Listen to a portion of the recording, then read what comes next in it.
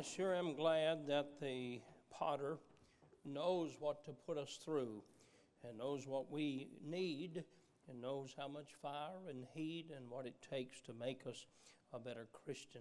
I want you to open your Bibles again to 2 Timothy chapter 2 and verse number 5 is our text passage. I'm starting just a little bit early tonight, but I'll make up for it. Verse number 5, and if a man also strive for masteries, yet is he not crowned, he doesn't win. Is he not crowned except he strive lawfully? I'm going to preach on this subject, and you'll understand the subject more as I go through the introduction tonight. A sore loser makes a better winner. A sore loser makes a better winner. Heavenly Father, I pray that you'd bless the Word of God as I preach tonight. I believe we need the truth of this message. I think we need it in our lives. I think we need it in our homes. I think we need it in our nation. And I pray that you'd help me to preach it in a way that would be understood, but not just understood, a way it could be applied. And I pray that you'd use this message not only here in this building tonight, what a great crowd in church on a Sunday night, but Lord, I pray that you'd use it online and many hundreds and thousands of folks across the country, that they'll be watching and listening. I pray that you would be honored and glorified. In Jesus' name I pray, amen. Paul is writing to Timothy, telling him here he needs to be a winner in the spiritual warfare of life. Make sure you get that statement now. Paul writes to Timothy, the veteran preacher, writes to the young preacher, and he tells him, you need to be a winner. You need to win. It's not just running the race, it's winning the race. Not just competing, it's winning. It's not just standing, it's making it to the end, and he wants him to be a winner in spiritual warfare of life. Paul uses two illustrations to get his point across. First of all, Paul uses the illustration of a soldier and warfare. And when I think of this passage of Scripture right now, and telling him to stand, notice what he says in verse number 3, thou therefore endure hardness as a good soldier of Jesus Christ. When I think of that, I think in my mind a picture of President Zelensky in the Ukraine. He's not about to give up. He's not about to give in. He's going to fight, and especially for the city and where he is. I laughed many times when I read the quote when President Biden offered him help to evacuate, which was somewhat of a joke, but when he offered him help, he said, I don't need a ride, I need ammunition. He's a good soldier. And everybody in America and everybody in the world that believes in capitalism and freedom and democracy appreciates the stand that President Zelensky is making for his nation. And then Paul uses another illustration of the competition of sports. And Paul used sports many times and in his writing and used it as an illustration in fighting and standing and winning in spiritual warfare. Paul does not just talk about being in a race as an athlete or as a runner. He talks about winning the race. This is a good sermon for March Madness. He said, I want you to win. And he used this, and he said in verse number 5, and if a man also strive for masteries, yet is he not crowned except he strive lawfully. You see, winning and losing are the natural results of competing in a contest, whether that be in a race or a game of sports or in war. All sports has a winner and a loser. That's just the way it's set up. The contest is to see who can be the best. In the biography of Andrew Jackson entitled The Lion, 3 or 4 fellows were talking, and they asked the question, how in the world, and they said, did Andrew make it all the way to the President of the United States. Another one of his boyhood friends, an adult now, he said, well, you know, old Andrew, he never would say throwed. He said when they would beat him 3 times, Andrew would keep fighting and he would win the 4th. And he said old John Brown down the road would give up and Andrew would be declared the winner. And they said, well, I thought they just wrestled 4 times and whoever won was the winner. He said, not Andrew. He would never say throwed. You knock him down and you get back up and go at it again. And that's what Paul is talking about here. Sports has a winner and sports has a loser. In today's culture, there's been a calming down in this matter of competition. Some want both sides to win. They don't want anybody to be offended, and they don't want anybody to get their feelings hurt. They don't want anybody to cry or don't want anybody to get mad if they lose. And so they want to just give everybody a participation award and everybody go home happy. I never was happy with a forfeit. I'd rather lose than win the forfeit. I don't want to go home just a participator. I want to go home a winner. Some Christians feel the same way, and they think Christianity is to be weak and winless and not aggressive in any matter of life. Some love those statements. Some have said it's not a matter of winning or losing, but how you play the game. That's not me. I didn't say that. I don't agree with that. I think it was Adolf Rupp that said it's not a matter of winning or losing, it's a matter of winning. I don't play to win or lose, I play to win. Someone has said Christians should not want to win or defeat anybody. If the other team scores, encourage them to score again. Now, that's not the generation I grew up with. That's not the Bible I read. Adolf Rupp said, I'd rather be the most hated winning coach than the most popular losing one. I like that. Coach Rupp said, I wouldn't give an iota to make a trip from the cradle to the grave unless I could live in a competitive world. He liked to compete and he liked to win. The word competition is rooted in the Latin word competire, and it means to strive together. It means to push one another. How many of you played in sports or wrestled against a brother or a sister? Maybe you don't want to admit it if she beat you. Growing up, you wrestled with brothers and sisters and folks around growing up. You see, the way sports works is that through the adversarial system of having a winner and a loser, we're pushed to improve. As the Olympic motto puts it, faster, higher, stronger. To say, I do not mind if I win or lose, is to undermine the goal of the activity and the competition.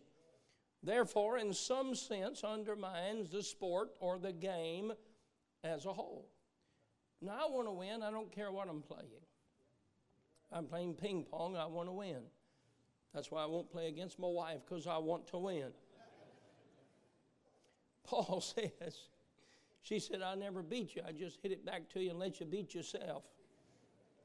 You didn't try to be so fancy you could win. I like to win, and I like to win fancy. But anyway, Paul said, if a man strive for the masteries, he's not crowned, except he strive lawfully. Paul does not speak of competition as a bad thing or as a wrong thing. He assumes that victory is a worthy end for the prepared and diligent athlete. He's teaching us here that the way to cope with loss is definitely not to dial down our expectations and give up on caring about winning and losing, but it teaches us in losing we work more diligently and more purposefully in our preparation. There will be, or should be, a sting in losing. Losing ought to hurt. And the bigger the match, the more painful the loss. And in a strange way, there's a comfort in recognizing that the pain of loss is not necessarily wrong or ungodly. It's a part of the purpose of competition that produces a better athlete. Are you with me tonight? I'm going slow because it helps me to keep my voice. Now, the principle of what he is teaching is winning in spiritual warfare. The purpose is not the illustration of being a good soldier. The purpose of the riding is not the illustration of being a good athlete. The purpose of riding is to be a winner in spiritual warfare, not allowing the devil to have victory over our lives, not allowing the devil to have victory in our marriage, not allowing the devil to have victory in our families or in our church or in our nation. I love what that song says, "Oh, victory in Jesus." Victory is not the absence of an enemy, it is the defeat of one. There must be a willingness to fight. There must be a willingness to learn from the pain of failure so that we can be victors in the Christian life. How many times have you seen an older brother be tough on a younger brother, and eventually the younger brother beats the older brother because of the competition in either the fighting or the sports? I remember when Leah got old enough to hold a glove up like this. John would say, "Come on, catch the ball." He'd throw the ball fast and hard, nearly knock her glove off. She'd pick the ball up, and she'd throw it back to him. He said, "Leah, throw the ball to me. You throw like a girl." I said, "Son, she is a girl." Oh, he said, "She can throw better than that." And the competition between them, it didn't hurt them. I'll tell you what hurts them, is to baby them every time they cry. Now, I'm going to tell you something. Our country's in trouble if we don't toughen up just a little bit. Got too many folks sitting at home sucking their thumb tonight because somebody looked at them sideways or somebody beat them in something. Competition makes us stronger. Competition makes us better. And he said, "I want you to be a good Christian. I want you to be a good soldier. I want you to win in the Christian life as a soldier would fight to win, as an athlete would strive for the mastery." The child of God grows up more in the valley of difficulty than he does on the mountaintop. It was the pride of Joseph's brothers. It was the pit. It was the prison that made Joseph the man that he was. The Apostle Paul, a great man, not in the beginning, but through the experiences of life, he came to the conclusion, "Most gladly, therefore, will I rather glory in my infirmities, that the power of Christ may rest upon me." Nehemiah didn't sit in his job away from his homeland, whining and crying, but he gathered what crowd he could, and he returned to Jerusalem, and he rebuilt the walls around the city of Jerusalem. There was opposition, there was criticism, there was everything you can imagine, but Nehemiah didn't go to fail. He didn't go to quit. He went to rebuild the walls, and rebuild the walls he did. Peter fell more times than anybody you can imagine in all of the Scripture. And yet Peter died a martyr, a strong man for the cause of Christ. Loss and challenge and opposition helps us to grow in grace. You get defeated, don't go home and whine and cry. See where you need to get stronger and better and go back at it again. Take your Bibles and go with me to Romans chapter 8. Romans chapter 8, and go to that verse of, well-known verse in verse 28. And the Bible says in Romans 8:28, you could quote it, and we know that all things work together for good to them that love God, to them who are the called according to his purpose. For whom he did foreknow, He also did predestinate to be conformed to the image of His Son. Now, what makes us more like Christ? Trials, difficulties. They sang just a moment ago, the potter knows the clay. It is not comfort that the potter puts the clay in. It's fire that he puts the clay in. And that's what makes it the vessel that it becomes. I'm saying tonight, as Paul said to Timothy, if you're going to be a victor in the Christian life, you're going to have to fight like a soldier. If you're going to be a victor in the Christian life, you're going to have to fight like an athlete does to win a contest. Being transformed to the image of Christ means to have our character changed and strengthened. It means to grow in love and joy and patience and kindness and goodness and faith and gentleness and meekness and temperance and all of those things. And the uncomfortable reality is that the competition or the difficulty cultivates these virtues in adversity. Are you with me tonight? God may be more interested in our godliness than our success. From a boy playing on a little basketball team, I learned the value of losing. Now, I hate to lose. I get mad to think about losing. I always want to be in my place. I want to be where I'm supposed to be. I want to win. I aim to win. I'm a bad loser. Losing made me angry.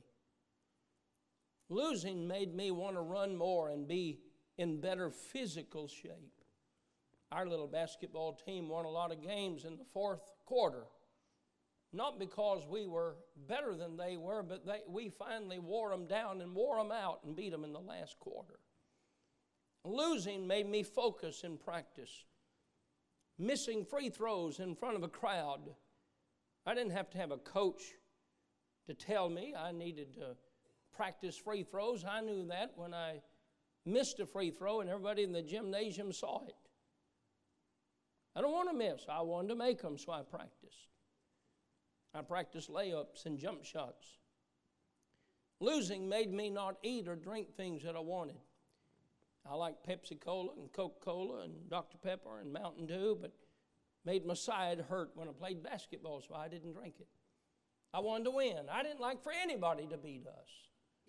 I like those games when folks said, you never will beat this crowd. I love to beat those people.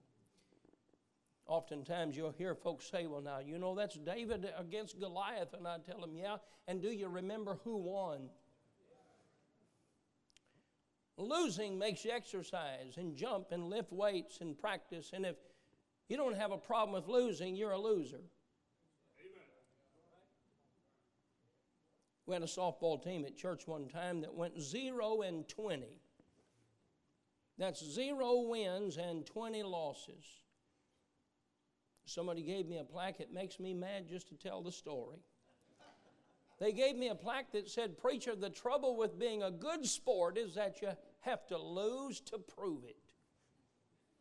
I kept that plaque in the office. It made me mad. I do better when I'm mad.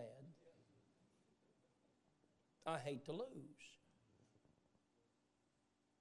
I love those years of basketball when Adolph Rupp, Joe Hall, and Bobby Knight, and Denny Crum, and Wimp Sanderson from Alabama whine and cry and complain all the time, like a church league, Wimp Sanderson would. Dean Smith and Dale Brown, you remember that crowd? Bobby Knight couldn't win, he'd throw a chair at you. He would. That was a winning generation. When they lost, they left mad. They went back to the gym court. They didn't say, that's all right, fellas, we'll win the next one.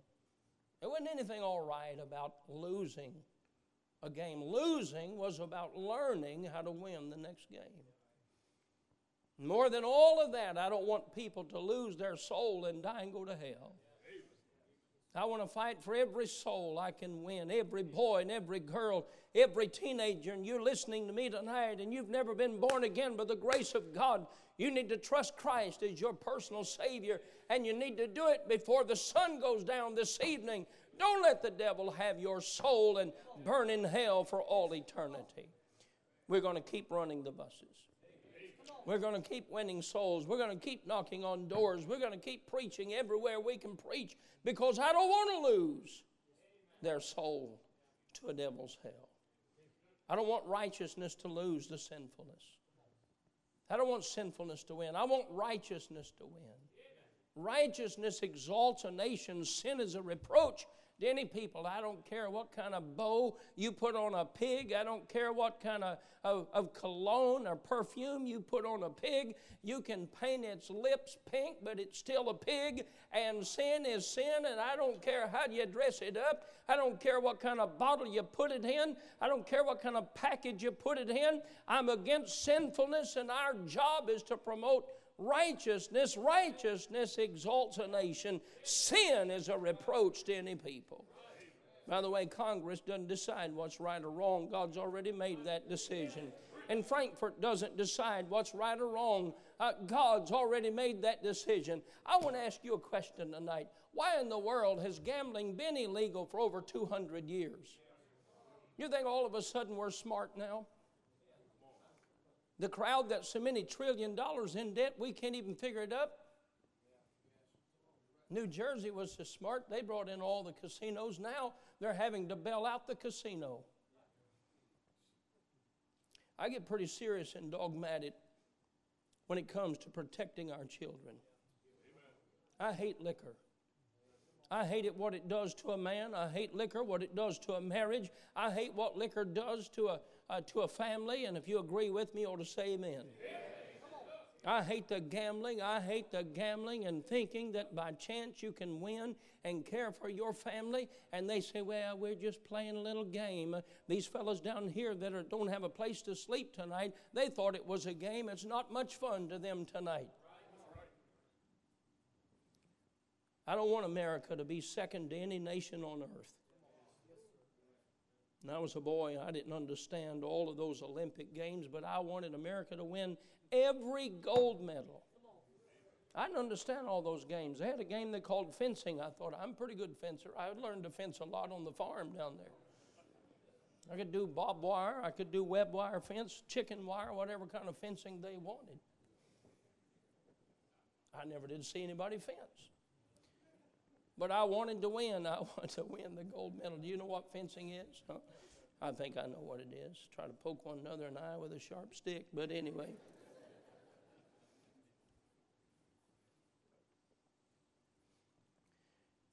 That's why on Thursday I was disappointed and I was embarrassed when I watched Kentucky's House of Representatives call a vote on the House floor,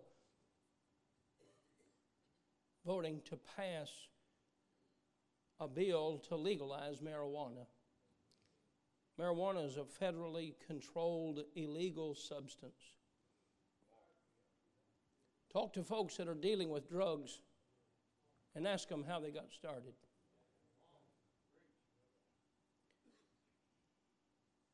Let me give you a little civics lesson. Let me tell you a little bit about what happens in Frankfurt. Where our lawmakers are, you have two bodies. You have the House of Representatives and you have the Senate. And they're there each to represent their districts. What happens, though, lobbyists go to Frankfurt.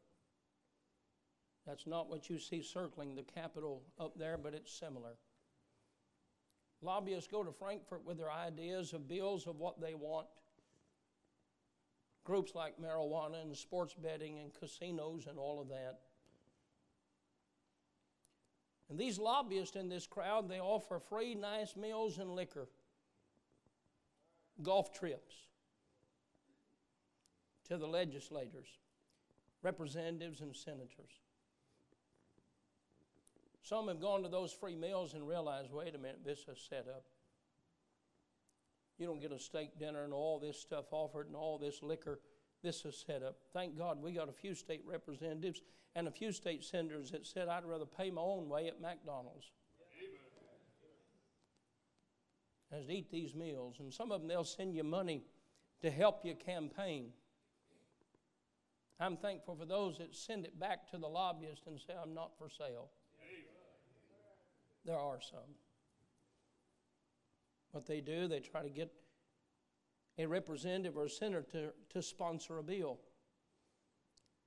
And that bill, when they file that bill, they then work to get other representatives to co-sponsor that bill to help them in getting it passed. There are many committees that are, a camel is a horse assembled by a committee. A committee, there's a lot of committees. They even have a committee on committees in Frankfort. They have a committee on committees. Committee that oversees the committees. They got all kind of committees. They got a veterans committee, a license, occupation, educational. What they do, they'll take this bill and they'll assign it to committees. And that committee will have 5, 6, 7, and I don't know how many is on each committee. And that bill has to pass out of committee before it can come to the House for floor. Come to the House floor for a vote. And what will happen is the Democrats and the Republicans right now, I believe there's 60 some odd Republicans, mostly odd. 67, I believe, Republicans and 23 Democrats. So they're outnumbered. It's what you call a supermajority. Right now, the Democrats, they couldn't get any bill out to the floor. And so they don't have enough people to vote it out. So if it comes out of committee, they will have a caucus. And they'll just meet in a room, those 67 Republicans, and they'll ask, how many of you are for marijuana in Kentucky? They'll do a straw poll. They'll ask. If they have enough, if they have a majority, then they'll vote on it on the House floor. Are you with me? Y'all understand what I'm saying? If it passes the House, then it goes to the Senate. If it passes the Senate, and then it goes to the governor to be signed into law. If he signs something into law, if he vetoes a bill, they have such a supermajority in the House and Senate, they can override his veto. So what happened last week, leadership, I believe there are 5, maybe 6 in leadership. There's a Speaker of the House and floor leader in different positions. They were divided on marijuana. They didn't have enough votes, and you never throw your own team under the bus on a vote in the House floor. I don't know who gave me these cough drops, but they're the best. I'll tell you, they're the best. And I got 3 left. And so what they do is they if they don't have enough votes, they're not going to throw their own team under the bus and vote for something that can't pass. But sports betting and all kinds of gambling and marijuana, the Democrats, they want to pass it.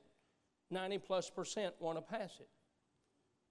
So what bothered me last Thursday was the fact that they didn't have enough Republicans to pass it, but the House Speaker forced a vote on the House floor anyway.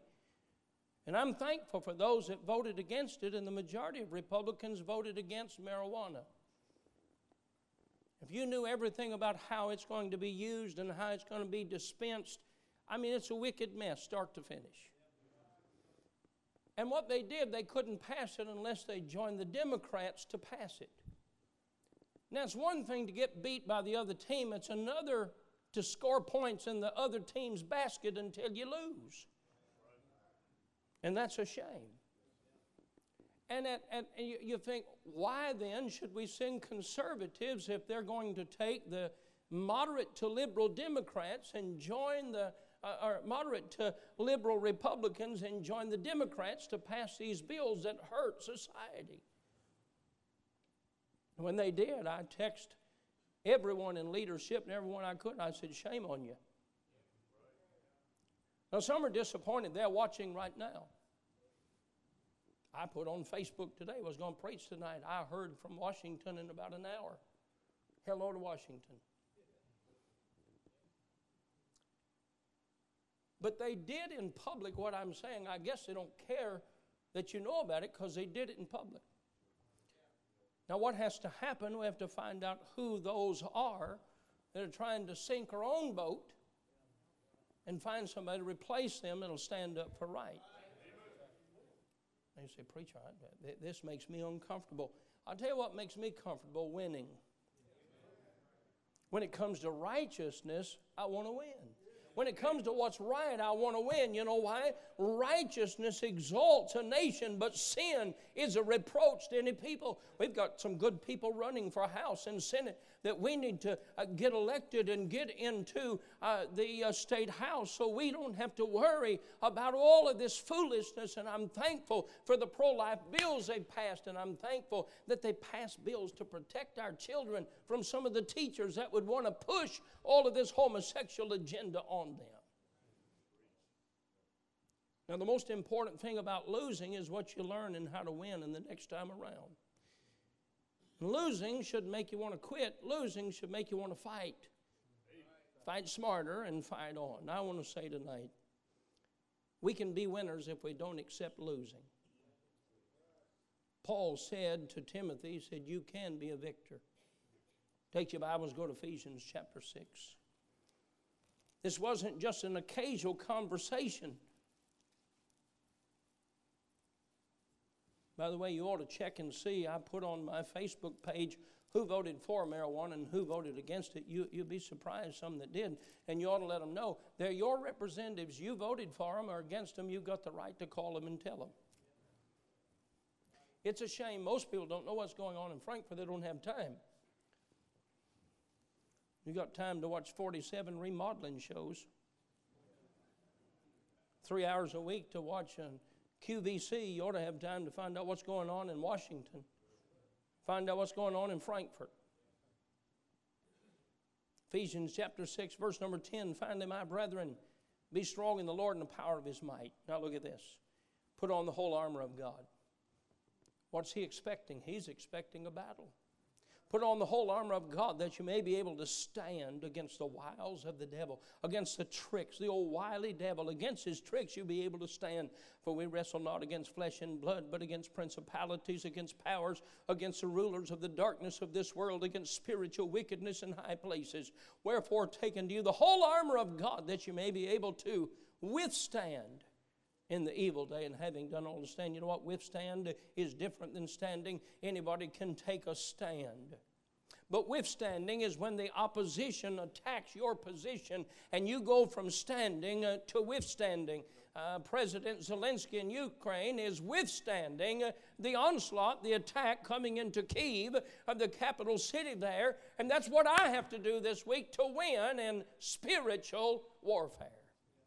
He tells us every piece of armor that we need: truth and righteousness, the gospel and faith, salvation and prayer. And He gives us every single piece that we can be winners. And I want to say tonight, we could take our nation back from the socialists and the Marxists if we would just stand up and do it. We could take our school system back if we wanted to. We could have revival again in this nation if we just had the heart and the guts to fight and to stand. We've sat back in fear as the socialists and the evolutionists and the LGBTQ crowds have taken the lead in our nation, and we've sat back and say, I don't want to be offensive, and they're taking our children and they're ruining a generation. We can raise a generation of children to stand up and fight and to have freedom, not only in our nation, but victory in the Christian life.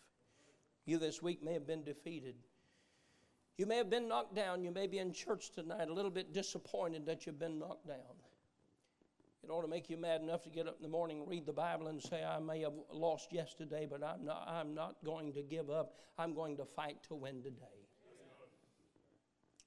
You may have allowed the devil to bring some kind of a temptation into your life, and you've allowed that to cause you to fail, and you realize now, I'm not letting the devil in. I remember in the springtime about now, my grandpa would get the old brood house ready, and he'd order 100 chickens in the springtime, 100 chickens in the fall. And they'd grow up to be wonderful.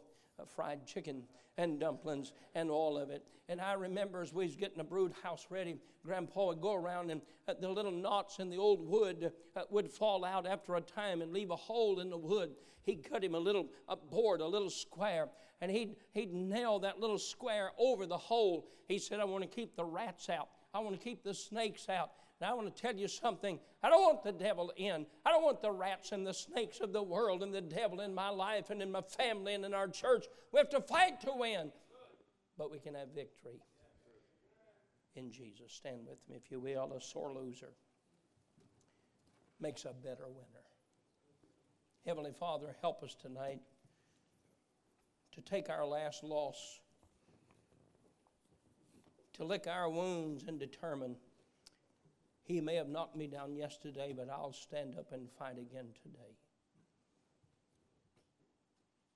I may not have won every victory I wanted to win yesterday, but I'm enrolling in the fight again today. I'm suiting up again today.